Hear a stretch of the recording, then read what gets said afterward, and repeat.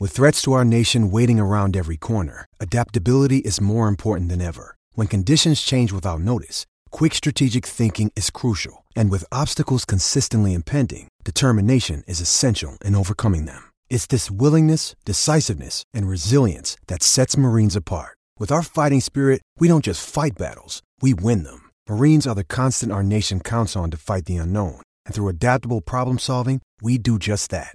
Learn more at marines.com.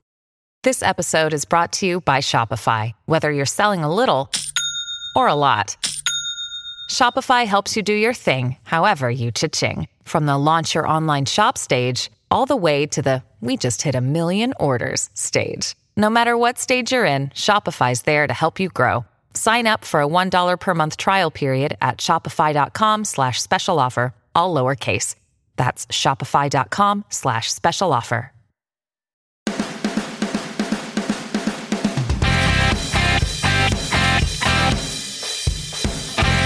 Welcome to another special edition of the Leeds That podcast. Today we have a very interesting interview around the centenary year with Andrew Stats Dalton. Matthew and James met up with him.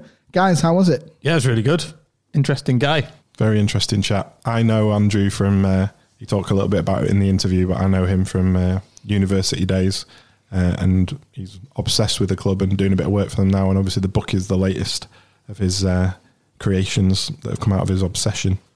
Well, we had a game of the catch with him and Mark on the feature-length pod that you can listen back to. And I don't know about you, Paul, but I was just amazed at how much knowledge he had. Obviously, you've heard about it and know it, but seeing it firsthand is unbelievable, isn't it? Yeah, I think the way he channels the things he knows into a passion is incredibly admirable. Well, let's get straight into the interview. First thing we asked him was how he got into following Leeds United. It kind of started for me in the 1990s. My mum is great, I need to get this right, great uncle was on the board, Sidney Simon, in the 1960s. Obviously, and my mum went to all the games like the Paris final in 75, FA Cup final in 72. I went to my first game on April the 13th, 91. We lost 5-4 to Liverpool. Crazy game. Lee Chapman scored 3, should have scored 4, had one disallowed, and I just got hooked on there. And my dad's friends just used to come around and just test me on scores. And I actually made my debut on the Radio Leeds show, a guy called Alvin Blossom, back in December 93. I was 7 years old. And they got people ringing up asking me questions. And the first question I ever got asked was, who was number 21 for Leeds United in season 93-94? And within seconds, there was a guy called Mark Humphreys who never actually kicked a ball for Leeds. He signed from Aberdeen in the summer of 93. And it just kind of went from there. And it's just been, like even now I take defeats badly. I don't take it out on anybody, thank God. As a kid, you get emotionally attached because you go into school the next day and you're peeved and what have you, get wound up and what have you. And also it was usually Man United are crap now, so we can sort of laugh at that. But yeah, it's just been sort of in the blood, grown up watching Leeds and had so many happy times in doing it. Is your favourite player someone from that time as well, then? I think my favourite player from all time is Gary McAllister. I think him and Strachan, for what they did, obviously Strachan also led the team out of the wilderness in the second division to win the league, made captain by Wilco in the start of 89-90. And then Gary McAllister just had a wand of a left foot. Some of the goals he scored against Liverpool in 92.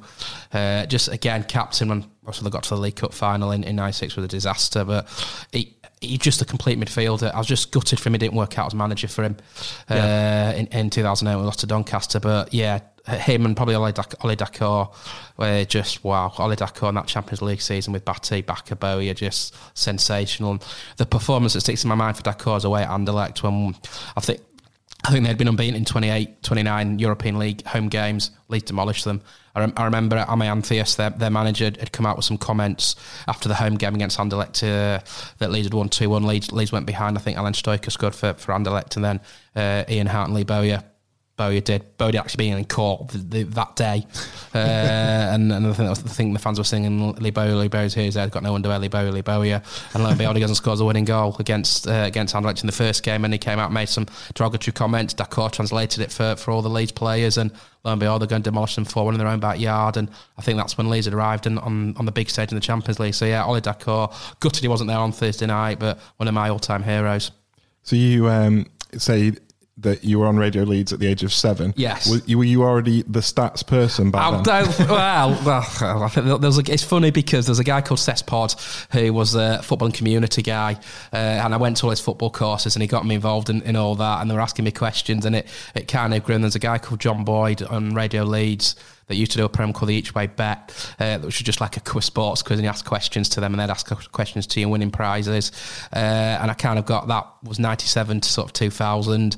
And then, I shouldn't really admit this, but I actually appeared on Live and Kicking back in 2001, I think it was, with Katie Hill, Sarah Kaywood, Trey Farley and Otis, doing a football quiz called Have You Got the Balls? Which was, I was 14 at the time, and I'd been going down to London, going down to the TV centre in London and just seeing it all, just wow, because I've always wanted to get into broadcasting. Is it on YouTube? It is somewhere.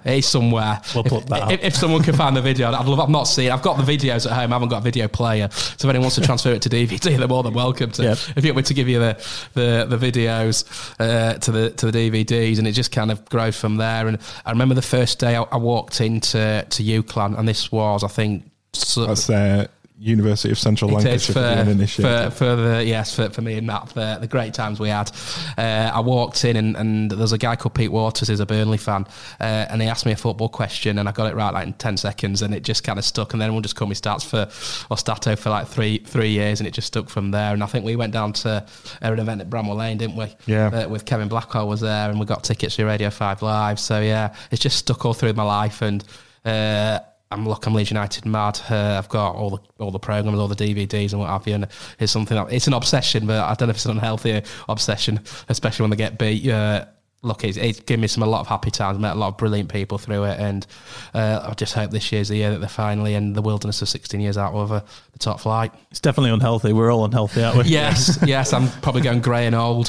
Having watched the West Brom game the other week and hanging on, and it gives it. But do you know what? It gives you so much pleasure when you see the results and what have you. Last season was unbelievable. Just gutted that they fell at the final hurdle, but it's Leeds United. Nothing ever comes easy. And does stats transfer into other parts of your life as well? Because it's quite interesting you talking about, going down to London. You can give me dates, you can give me the presenters of Live and Kicking. It's funny because I'm autistic and I've got a sort of photographic memory. I've never been able to pass a driving test, mine, but that's another reason. How many attempts? Well, I'm actually medically unfit to drive now because I'm dyspraxic, so I can't actually balance on the car. That's actually driving the car, not balancing on the top of the car. And I wasn't the academic at school, but yeah, it's just I try and sort of do it with my work job as well, and I try and I can remember things so like that. And if someone asks me a game any day, it just comes to me straight away, which is quite surreal. So it's just something. It's a nice skill, and it's obviously been transferred to the book that's out at the moment. So I remember this from when I first met you. But I think you could name every Leeds result back to 1990. Yes, every league game from August the 25th, 1990, when we went to Everton on the opening day, just after 8 years in the wilderness from the second division, 1-3-2. Chris Fairclough, Gary Speed, Imre Verardi right on the line, and obviously to the Millwall game last time out at the New Den a couple of weeks ago. So it's a skill, it's a weird skill, but it's nice someone's kind of taken a chance on me to give me that opportunity to sort of show off my skills that I've got.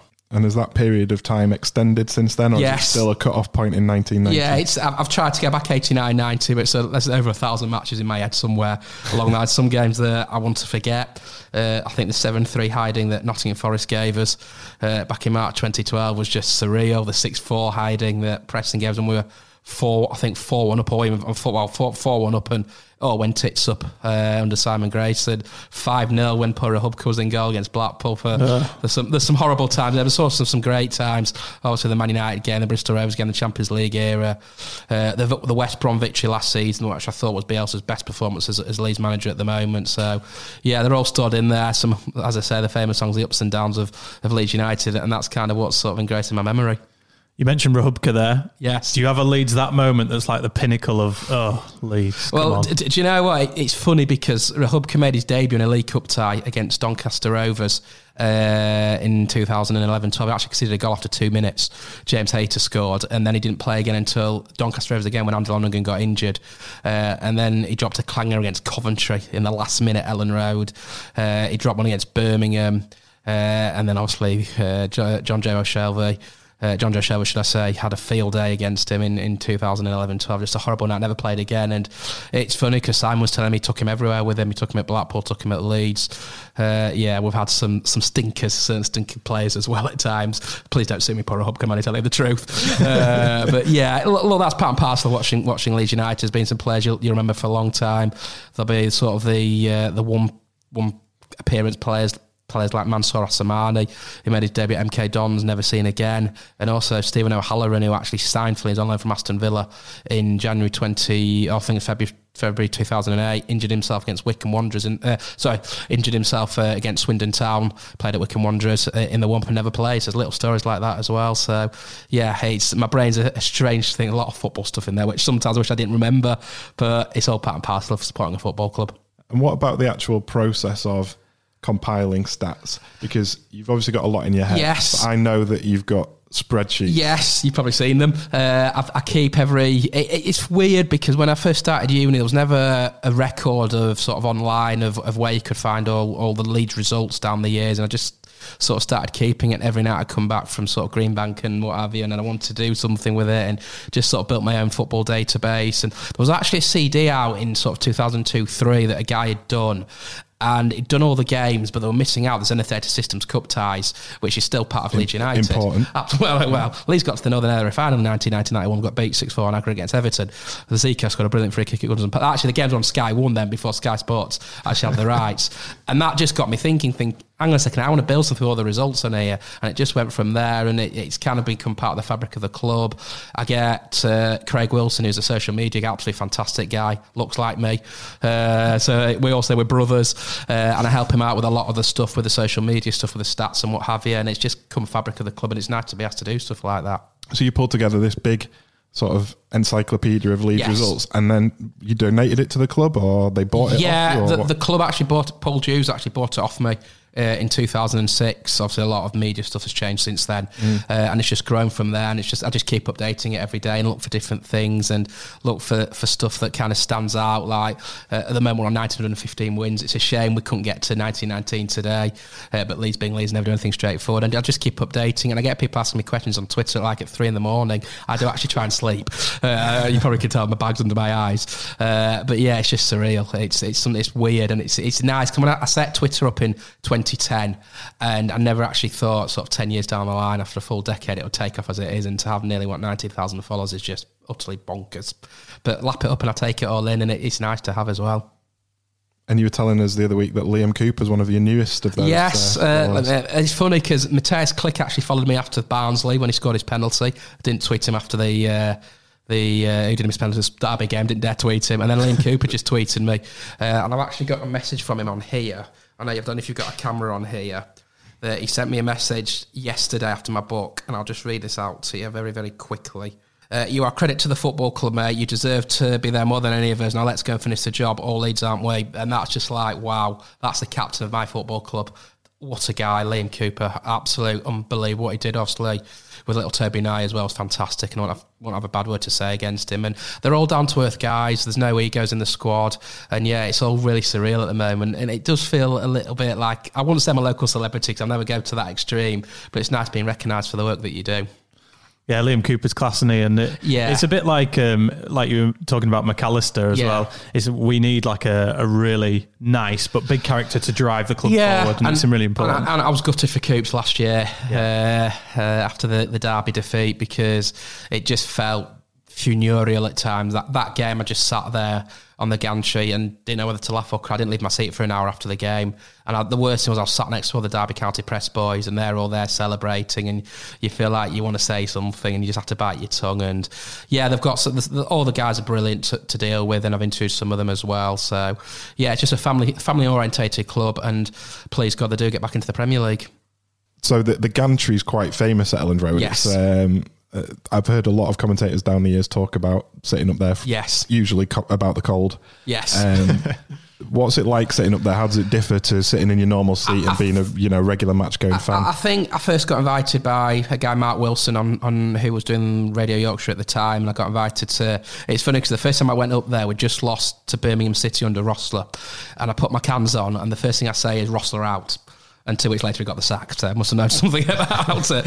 And it's a great view up there. Yeah, you've got to sometimes tone it in. Sometimes you can't be jumping up and down, and you've got to respect your opposition that are sat next to you. But it's part and parcel of it, and I've just grown to love it up there, and it's a great view up there, and I probably won't change it for the world. Obviously, the away games I go to as a supporter, and I get my frustrations out on them, and I don't break seats, but yeah, when you're losing and what have you, it can be frustrating. But yeah, it's a wonderful view up there, and I sample the atmosphere, and I watch the supporters. So when Leeds score, and today's going to be unbelievable when you get down to Ellen Road and see all that's going on. Really, I was going to say I saw a video of you jumping around up in the gantry recently. So. Yes, with my sunglasses. But that was the Derby County game, and I think I was doing a little bit of commentary in my head, and then you could see that game what was going to happen once Matthias Klick missed the penalty, and disappointment that day. And yeah, it still hurts. It still, even though up there, it still hurts when Leeds concede or Leeds lose the game. You go on the social media, it's a nightmare to see all the reaction. There's this, that, and the other, and I try and take myself away from social media sometimes when Leeds get beat, because it's just a minefield, certainly on Twitter, and you think, why do people come out with some of this and that and the other? So they all want success so quickly. That's the problem. It doesn't happen like that, and I think there's got to be a bit more expectation. I think the thing with Leeds is because of where they finished last year, after the season, they had the expectations to go and batter teams week in week. It doesn't happen. Everyone has come with a different game plan. Pep Clotet will come with a game plan today to try and frustrate Leeds. So yeah, up in the gap, it's brilliant, but you've just got to sometimes tone it in.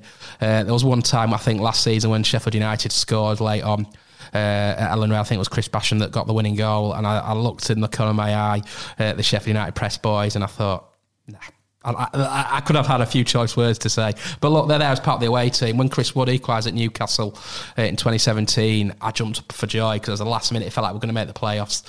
So sometimes the fan does take over inside you. You've also got to try and remain quite professional as well. I was going to say, I think I've heard Bryn Law and Ian Dennis and Adam Pope going mental in the past. And also, how does Noel Whelan get away with it? Oh, well, Noel's Noel, isn't he? He's a hero for his get-ins and what have you, and he's part of the fabric at Ellen Road with Pope. I think his commentaries are brilliant. Bryn's obviously now back at Ellen Road doing LUTV. Bryn was someone I grew up with as a kid. It was kind of Bryn Law, Luke Wildman, Ian Dennis, and then Pope, and then obviously Radio Air Days. Obviously, I spoke to Bradders. I've come really good pals with John Bradley. He was just unbelievable with Richard Graves in the Radio Air Days. Some of the stories that he was telling me with some of the players. There was the AC Milan game when we won when we drew in the San Siro, and Gary Kelly starts singing this song about Man United that's quite derogatory, and it's just brilliant times. And I'd love to have been part of the media at that time, going up and down Europe. But yeah, it's special to be part of a club that's 100 years old this week. And back in those days when you were looking at those guys, I mean, I loved them as well. It's not been a secret on this podcast. Is that what you wanted to be? Did you want to be a football commentator? I always wanted to certainly be a football journalist. I got very jealous of people that were doing it. And there was a guy called Dickie Wright who was the press guy back in sort of 99, 2000, and I actually wrote to him saying, can I come on the gantry? And he actually said to me, you have to wait till you're 18 because you're not insured to go on the gantry. And obviously I bided my time. And yeah, it's an unbelievable thing to be up there and be part of the club and be part of the history of the football club is great. And I just hope this time next year I'm sat up there watching, I won't say the likes of Man United because I could get relegated, the likes of Pep Guardiola in the technical area. I say Frank Lampard is not the greatest person in the city of Leeds at the moment, but Jurgen Klopp coming to Ellen Road as well, just be unbelievable to see that. Because even as a journalist, you want to see your team sort of test yourselves against the absolute best. And Phil Hay was telling me that because he's done my forward for my book. So yeah, just some unbelievable stories, and especially from Phil Hay that he was interviewed when Dennis Wise was manager. I've got a little story to tell you about Dennis Wise that is broadcastable. When Leeds went over, this was summer 2007, the club was an absolute nightmare at the moment. They didn't know if they were coming or going. They'd been relegated to League One. Phil had written a piece about, I think they were in Germany and they had 2 players sent off. Me and Paul were over there for the Union Berlin. That's right, because I think we played NG Cottbus, Union Berlin as well, and I think Slovan Liberec, because one of the games got called off against Dynamo Dresden.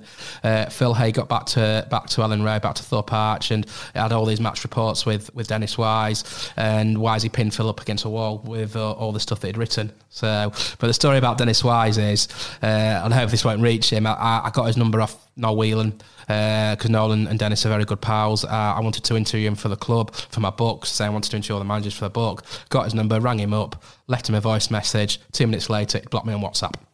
So there you go. Blocked by an ex-Leeds United manager on WhatsApp. I think that's something. To be quite. I don't know if he's proud of or not, but couldn't quite understand that. I think if I was going to be blocked by any Leeds manager, I'd be up there. Just very bizarre because all the other managers I've dealt with, I managed to get hold of Darko, never got back to me, but I don't think he wanted to talk about Leeds. Even I spoke to Dave Hockaday, Brian McDermott, Steve. Is he still on gardening leave, Darko? Probably is somewhere. I think him and Dave Hockaday think the garden's looking really, really well at the moment. But yeah, he's the only one that I found quite strange that I was employed by the club to do something like this and he didn't want to talk to me, which was quite bizarre, but lo and behold, that was done. And I wanted to talk to Dennis because that first sort of 10 games of that 07-08 season was unbelievable because it was basically Leeds against the world. I remember going to Tranmere for that first game of the season. No one had a clue what was going to happen. First half, Chris Greenacre scored for Tranmere, and he actually did the Leeds salute in front of the Leeds end. And you're thinking, Crowell managed 15 points here. How bad can get? And whatever wise he said at half time, obviously rallied the troops. Matt Heath scored, and I think Trezor Candle got the winning goal. And then it just took off from there. And I wanted to get him to understand what it was like being at Leeds that time, but. Yeah, Dennis is Dennis. Didn't want to talk to me. That's his prerogative. I respect that. I'm disappointed. But obviously he's got his own reasons why he didn't want to talk to me. But that time was surreal talking about the 07-08. I talked to Prutz about it as well. And a great story with Prutz is when we beat Tranmere, he was sat on a beach in Hull somewhere, as you do, in mid-August. And it just the club just kind of took off that first 10-11 games. Just a shame it ended with defeat at Doncaster at Wembley under Gary McAllister. I think that Trezor Candle goal is probably one of the most important goals in the history of the club. Do you know what? I think you're absolutely right, because if you then go on to that season and you're on minus 15 points, the longer that goes on, the harder it becomes. You look at the first 5 games, Tranmere 2-1, Southend 4-1, Forest 2-1, Luton Town when Wise and Blackwell had a bit of a tete-a-tete on the touchline at the end of the game, and then we beat Hartlepool when Beckford scored an unbelievable chip over a goalkeeper that was 6'7". They needed to get those 5 results because it gets harder and harder.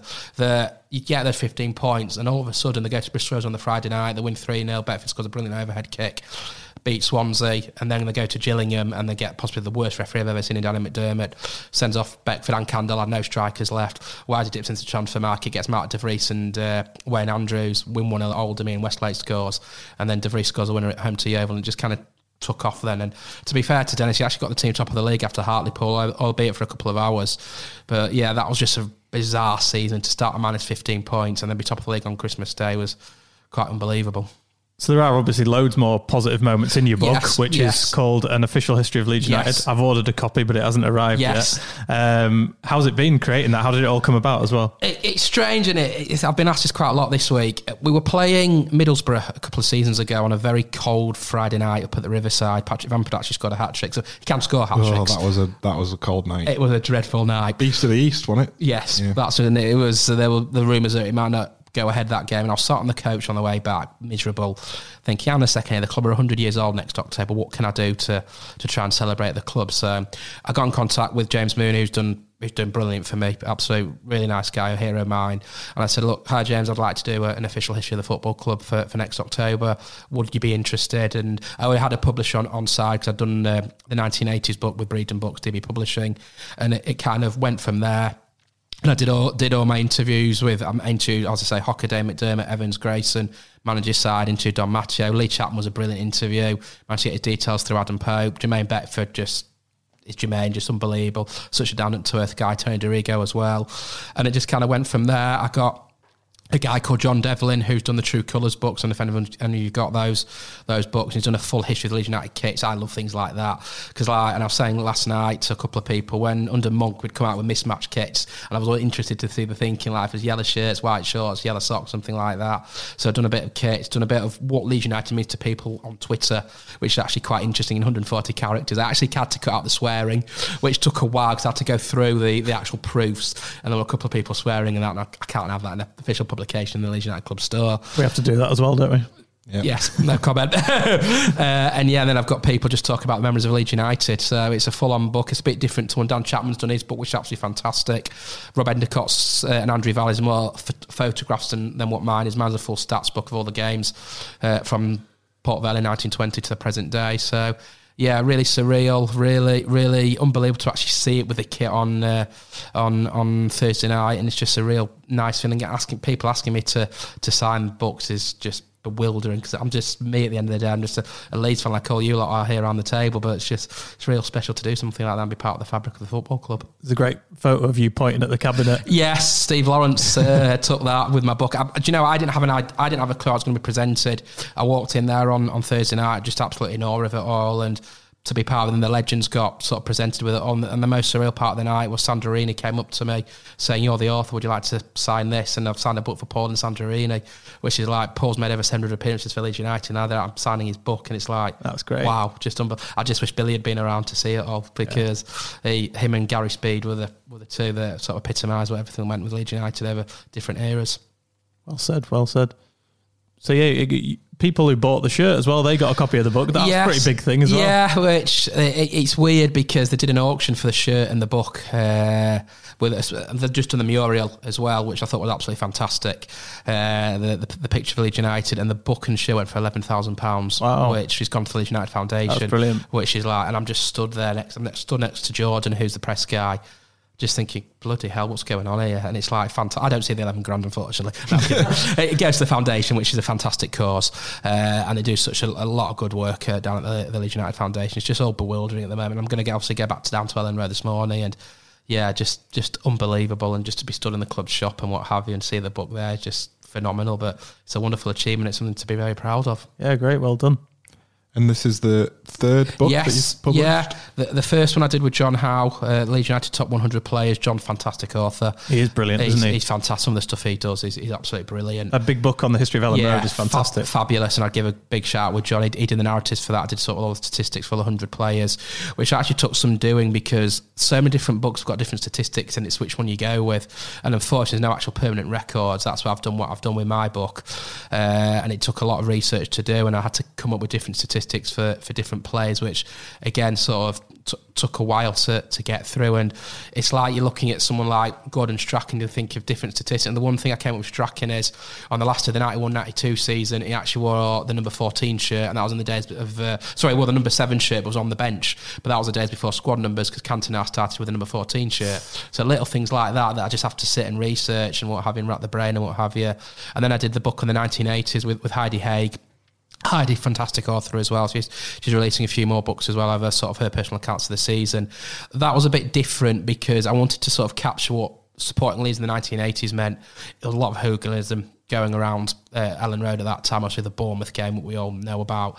In the 1980s, in the 1989-90 season, the Chip and Fire Valley Parade, there was a real tough element of Leeds fans, a service crew as well. So to get my teeth into that was really interesting, into different people about what it was like being a Leeds United fan in the 90s. Nothing like it is now. I know we've still got sort of that bit of that reputation that goes along with it in the 1980s. And then obviously bring it all right today with this one. And I think I'll have a break after this because it's mentally exhausting writing a book after over 18 months of planning. So yeah, really proud of it, really happy. There's bits I probably would want to change, but I think that goes with anything. It's like doing an exam that would you change this answer, would you change that answer? It's gone into publication now, and the feedback's been really positive. Yeah, we hope it's a massive success for you as well. Thank you. Yeah, and it's really surreal because I've never done one on my own before, and then just see it in lights is like wow, it's just unbelievable. Did you feel a bit of pressure because you signed yourself up for it? You're like, I'm really up for that. You do because you've got to get it right, and it's an official Leeds United publication, and then for the club to actually release it on the website with a kit is like wow. Yeah. And I never knew that was coming. No one told me that was coming, and it's just like bewilderment. Yeah. They've printed 2,500 copies. If that sells out, they'll do another print run for another 2,000 copies, which is great because I get more money. But I've never done it for the money. I've done it because everyone's got to live though, haven't they? Yeah, of course. I've done it because it's my football club and it's a hobby. Yeah, and the money's great. Don't get me wrong, but to do something like that and see your name on a book like that is absolutely fantastic feeling. How's it affected your health, if it has in any way? Do you know what? And I've been very open on social media, and Matt's known me for a long time. I have suffered a lot with depression and with anxiety. And in 2012 I came very, very close to committing suicide, something I'm not particularly proud of, but sometimes you've got to sort of go to rock bottom to reach that bottom of the pit, and Leeds United helped me immensely, and it gives me so much pride. And when you're having your dark days, like I do have, I look back on what I've achieved and it just gives me a wry smile. And so many people sort of said that to me. And I'm an advocate of speaking about mental health on social media, because I think it's a very big taboo subject. Certainly from a men's perspective, I think Andy's Man's Club do so much hard work. Andy Wilson's an absolute hero for what he's done, setting the group up with Luke Campbell, the former Leeds Rhinos player. So yeah, and you do have your dark days, especially when it gets cold at night and what have you in early mornings, and it's something to be really proud of as well. And mental health, something I'm really, really strong advocate of, that it's okay to talk, it's good to talk, no problem's too big, no problem's too small. And I've always said that to people. I've got so many direct messages on social media about people that are struggling and what's the first move, and I try and sort of signpost in the best possible way. And I think it's important to do that, because I think it's a stigma that men don't suffer, and they do. And I think it's important that the government certainly gets a lot of things in place. To me, I think it should be done in schools, education at schools, because you see a lot of people being bullied at school and you don't know what impact that has on someone's mental health. I've seen tragic stories of people killing themselves because they've been bullied at school because the schools aren't teaching enough about mental health, and I'd love to get involved in that somewhere along the line. So for me, from a Leeds United perspective, it's helped me immensely. And have you noticed a shift in how it's treated within football, the world of football and football supporters? I think the pinnacle of it was the Gary Speed death, which shocked everybody.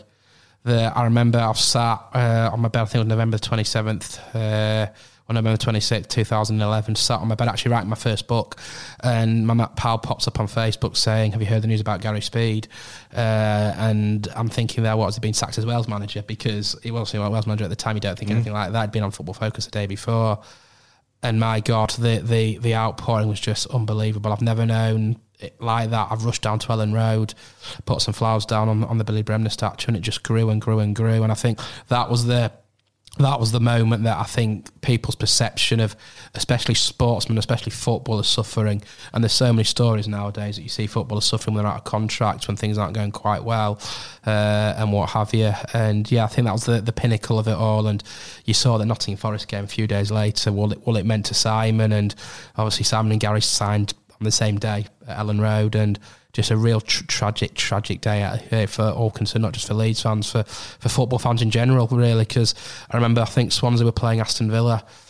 Shay Given had played with Gary at Newcastle for many a year, and he had tears in his eyes, which is understandable. And I think it took a lot of people a lot of time to understand what had happened. And I think there's a lot more help out there now than there was sort of 7-8 years ago. And even sportsmen, you think, great, they're on all this money, they suffer, everyone suffers. And I think there's a lot more mental health support. And even as a sportsman, you don't know, you see people sort of slag you off on social media. Yeah, okay, people have opinions, but I think for me, I think there's a line sometimes, and I think people cross it. And I'm not just talking about Leeds, I'm talking football fans in general. That people cross the line too much because it's a job to them. But if you were called so many names in your job, you wouldn't particularly like it. And it can affect you in multiple tunes away. So I'm pleased there's a lot more support out there, and I think people are being a lot more open about it. And I think the one particular example for me is Billy Key at Accrington, who is struggling at the moment, did a brilliant interview with the BBC, and he's getting all the support through John Coleman. And it's not something you can just switch off like a tap. It is something that's there, and it's a stigma that I think now there's a lot more support out there. Do you go on Wacko very often? Me and you grew up on Wacko, didn't we, at university, and it's only very, very recently that I've kind of gone on there to see what the reaction's been like. And there was a guy on there, I can't remember his name for the life of me, because someone said I was doing this book and what have you, I was called every name under the sun by someone on Wacko. I ignore that, because I think that's just a platform for me that just for people to vent. People don't know who I am. People don't know the real me. People are very quick to judge, and I think certainly Wacko is that place. And the reason I ask that is because they've got a very lengthy thread on depression. Yes, they have, and I've read that. And if you go in the other threads, there's a thread on Brexit, which is absolutely toxic, as you would imagine. There's threads on every issue under the sun at the club, but the depression thread is like a sanctuary where you're not allowed to. It's very serious. And I've read some of that, and it's funny because some of the people on Wacko have come onto Twitter and sort of direct messaged me about it, and it's good to see that they do take issues quite seriously on that. I know there's a football side of it as well, and what have you. And being called every name under the sun's always nice. He's kind of it's funny because when I took the job on Radio Yorkshire, I was actually told to go and kill myself and play with the train tracks because I was working for Ken Bates. Which I thought, hang on a second, and I just ignored it, and then the guy came back at me and saying, why are you alive and what have you, and it did affect me in a really bad way. And this was the day before I was due to run the Leeds 10k as well, and I just blocked out my mind. But it does affect you. You see negativity on there. There's a couple of guys on Twitter that have blocked me because they don't like me talk about mental health, which I find quite disgusting. And I actually called one of the guys out because at the end of the day, it's a massive thing for me, and I want to see people happy. I want to see people sort of doing well in life, and for people to come up with negative comments about mental health is for me derogatory and disgusting. And if people want to be that way, let them be that way. But unfortunately, there are people out there that hide behind a keyboard and keyboard warriors, so to speak. How do you deal with it though? Because that's not nice, is it? No, I think at first it took me a while because when you're on social media, especially in my perspective, that I'm there to be shot at. And it took me a while to sort of grow thick skin. I actually got some counselling for it and what have you, because you can see 99 comments on social media, you can see 98 positive comments. You see that one negative comment, that's the one negative comment that you can remember. And I just managed to block it out and get thick skin and just try and get on with it. And at the end of the day, they don't know who I am at the end of the day. They don't know what I go through every day. And I've done a book on Leeds United. I can just stick two fingers up at them and say, hang on a second, here's my book, where's yours? And what I was going to say though, on the positive side of that, is you get a lot of really great comments as well, don't you? Yeah, absolutely. I never go out looking for praise because I'm not that kind of person. I'm not egotistic to do so. But it's nice when we do get sort of showered with praise and what have you, and it's nice to see the positivity coming out from it all from this week and what have you. And it's there's a lot of genuine people on there, and for all the keyboard idiots that you get, 99% of them are actually genuine people, and you just have to ignore the keyboard idiots. There is a block button on there, which I've had to use in the past. I try not to use it as much because I want to keep a positive medium. And even when Leeds get beat, I try and be positive because there's another game around the corner. The only day I didn't tweet was after the Derby County game, which was, I didn't know whether to laugh or cry that night because it was just, it was hard to take. But you go again, you dust yourself down, and like anything in life, you have your bad days, you have your good days, but you make sure you have more good days than bad days. And in amongst the praise and the abuse, there's a third type of social media contact you get, which is, can I have this stat, please? Yes. Even at sort of midnight, and I'm trying to sleep, I'm asking this question, asking that question. Who's the closest to 200 appearances? Who's the closest to 100 appearances? Does it ever become a chore? Nah. Look, I'm there to try and provide this. I should start charging commission one day because I could probably make a fortune out of Twitter. But do you know what? I do my best with it all. I try and answer everything I can. It's not always possible when you get a million and one questions, but it's nice to be asked all these questions. And there's a guy called Mark Bracker as well who's sharing Sheridan Dictates, now Nostalgia LUFC, brilliant as well. He's helped me an awful lot as well. So we kind of help each other, and it's just, it's nice to be asked. And it's, as I say, when I first set up Twitter back in December 2010, I never thought it'd take off as much as it did, and it's just quite unbelievable. And you're getting recognised at Ellen Road. People I've never even met, like people coming up to me at the Do on Thursday night saying, your stats are, and you say yes, and oh, nice to meet you, I follow you on Twitter. And it's like, bloody, I've never met these people. It's just nice people coming up, and even asking for selfies is just quite unbelievable because I'm just a normal guy from North Leeds who's got a hobby of writing about Leeds United. So it's quite surreal but really enjoyable as well. Do you have a favourite statistic? Do I have a favourite statistic? Oh, crikey. There's plenty out there. I think the one that sticks in the mind at the moment is that we're on 1915 wins out of 4,536 games off the top of my head. I think something like I tweeted it this week for this NT. It's not enough, is it? No, but I wanted it to be today to be the 19th and the 19th victory because it just made the whole day better. But Leeds being Leeds had to lose a couple of games in there, didn't they? So that's probably, there's so many up there. I think I like looking, and this might be quite sad to some people, looking at try lists and looking at statistics for trials of people that have played like a trial game. There's a guy called Brian Tev Redden who actually played 20 minutes against Mansfield in 2004-05 and was on the plane back to Holland literally after the game because Blackwell didn't rate him. Was that a friendly? It was, yeah. Right. We lost 2-0 to Mansfield. Lost 2-0 to Mansfield again under Hockey Day, so things haven't changed in the space of 10 years. But yeah, just there's different statistics out there. I think there was one that I put up. We played Bournemouth midweek 2014-15. 1-0 down at half-time, been absolutely battered first half. Then get an equaliser, I think. I'm trying to think it might have been Dukara. Solomon Dukara, there's a player. And then Giuseppe Belushi scored an absolute blinding free kick. And then Mirko Antonacci finishes it off. And then I go on Twitter.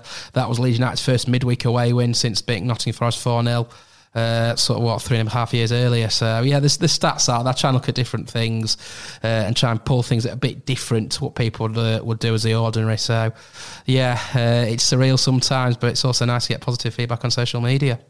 Great. What's next for stats? What's next? Crikey. Well, I won't be here for the next centenary. I'll be 136 years old. I'm pulling into my grave somewhere. You might make 150. I hope to make 150. I just keep doing what I'm doing. Obviously, I do a lot of stuff for the Leeds United ladies and do all sort of the press for that, and just keep plodding on and keep doing the stuff for the freelance for the football club and making as many contacts. I spoke to Henry Winter on Thursday night, as you do, and he follows me on social, which is weird because he's probably one of the top journalists in the country. He's Henry, and just keep doing what I'm doing. And he's a proper Leeds fan. Yes, he is. He is. He was part of the European tour back in sort of 2000, 2001, and just keep doing what I'm doing and go from there, really. So keep enjoying everything that I do. And the Leeds ladies stuff. You're enjoying that? Love it. Yeah, I love being part of it. I do the updates for the football club online, and I do a match report and then do all the interviews. And yeah, they're all really nice girls. They're all really level-headed, all down to earth, and they're all easy to sort of work with and get on with. They've got a game this weekend in the County Cup against Bradford away at Woodlesford. So tricky game, bit of a local derby. But yeah, it's a great camaraderie between the girls and what have you. I really enjoy doing that. I'm really proud to sort of represent the football club in that way. Women's football getting bigger and bigger? Yeah, do you know what? It's interesting because a lot of people sort of have this conception of women's football that it's not great. I disagree with that. England were very unlucky in the World Cup in the summer and probably should have made the final. I think it is growing. You're seeing the crowds that the likes of Man City get, the likes of Man United get, and I think England-Germany has actually sold out Wembley. So I think it's growing, and I think it will continue to grow, and hopefully Leeds United can get the funding in place to sort of be a Super League club in the next couple of years or so. Okay, great. Well, before we let you go, yes, we've got a prize draw. www.leadsthat.com. Yes. We've had a few donations. James, yes. We want to recap some of the stuff that's already in there. Ellen Smith from Shadowlark's given us a chord sheet of her version of Marching On Together. We've got, what else have we got? Tony Yeboah, Corinthian, unopened. Tony Yeboah, Corinthian figure, unopened. Andy donated it for some idiotic reason. And I think Lee Hicken gave us a signed copy of Do You Want to Win, the DVD. So is there anything you could possibly give us? I will donate a book. Signed Amazing. copy of a book. Obviously, I've not got them yet. They're still in the club shop. So yeah, I will sort a signed copy of the book out. Not a problem at all. Oh wow, thank you. That's perfect, brilliant. And remind us where we can buy the book. At the moment, I think have you got it online from the club shop? Yeah, I have. Yes, it's online. He's got it in with a centenary shirt. Oh crikey, with 150 quid. Yeah, it's on my credit card. I haven't paid for it yet. That's all right. At the moment it's in the club shop, £30. We're looking at hopefully getting some more printed. We're just seeing what the first print runs like at the moment. So yeah, £30 in the club shop, and if anyone does want a copy signed, please feel free to just get in contact with me on social media and what have you, and lo and behold, if we can get more copies printed, we will do. What an offer. We wish you every success with it as well. It's going to be brilliant, and we'll have you back on soon, hopefully. Thank you. Absolutely. Thanks for having me. Thanks for coming on. Thank you. I think that book is a hell of a prize. Do you know why? Because if you actually want to, all the players have got it. Everyone's got it. They've got them signed copies that you get with that special centenary shirt. So the chance of getting one of those for free. Yeah. Signed as well. Signed by the author himself. Do you know what really comes across from Stats in that pod? Just how passionate he is about the club. But we've done these interviews because we wanted to meet the people that make Leeds United tick and get some different stories from the community. And his story is fascinating. I think what also comes across is what a deep thinker he is. He's not just a knowledgeable person, but he's very thoughtful. Especially when you hear about the mental health stuff he spoke about. He's a very intelligent, deep thinker. How was it seeing him again, Matt? Yeah, it was really good to catch up with him. He's obviously got a lot of exciting things going on at the moment. And in our October podcast, we obviously talked to him about going to the gala dinner and being invited there as a guest of honour. You know, he really deserves it, though. He's, you know, stuck with the club through thick and thin, and he does get a lot of stick on social media, as he was talking about. It's in the minority.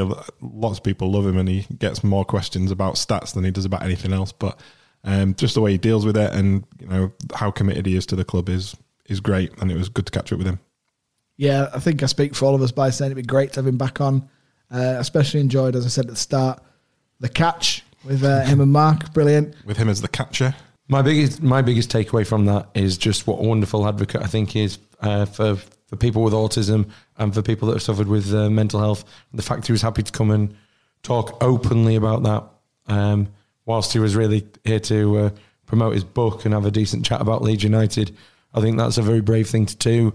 It shows that both of those things are areas that are probably still big taboos, and stats can be a real inspiration to people. And that Twitter platform of 20,000 plus followers that he's built, he can make a real difference with that, and you can see how important that is to him. He is an inspiration, really, for any kid that's probably being bullied and doesn't know how to channel their gifts. He's a bit of a role model, I think, in a way. Stats has clearly had some very difficult experiences and had to overcome a lot of challenges, and at the point that he's at now, where he could sit at that dinner being lauded and get that message from the team captain, that's both a massive credit to Liam Coper. It's made me respect him a hell of a lot more. But what a great place for Stats to be in. I'm really, really, really happy for him. So you can check us out as always at leadstat.com, where you will find all the other prizes that are in that prize bundle. Why wouldn't you enter it? It's free to enter, and that's one heck of a collector's package that we are building. In the meantime as well, you've got all our Matchday pods, our October feature podcast, where you can hear on Spotify and all other broadcasting platforms. Check us out on social media, and we will speak to you again soon.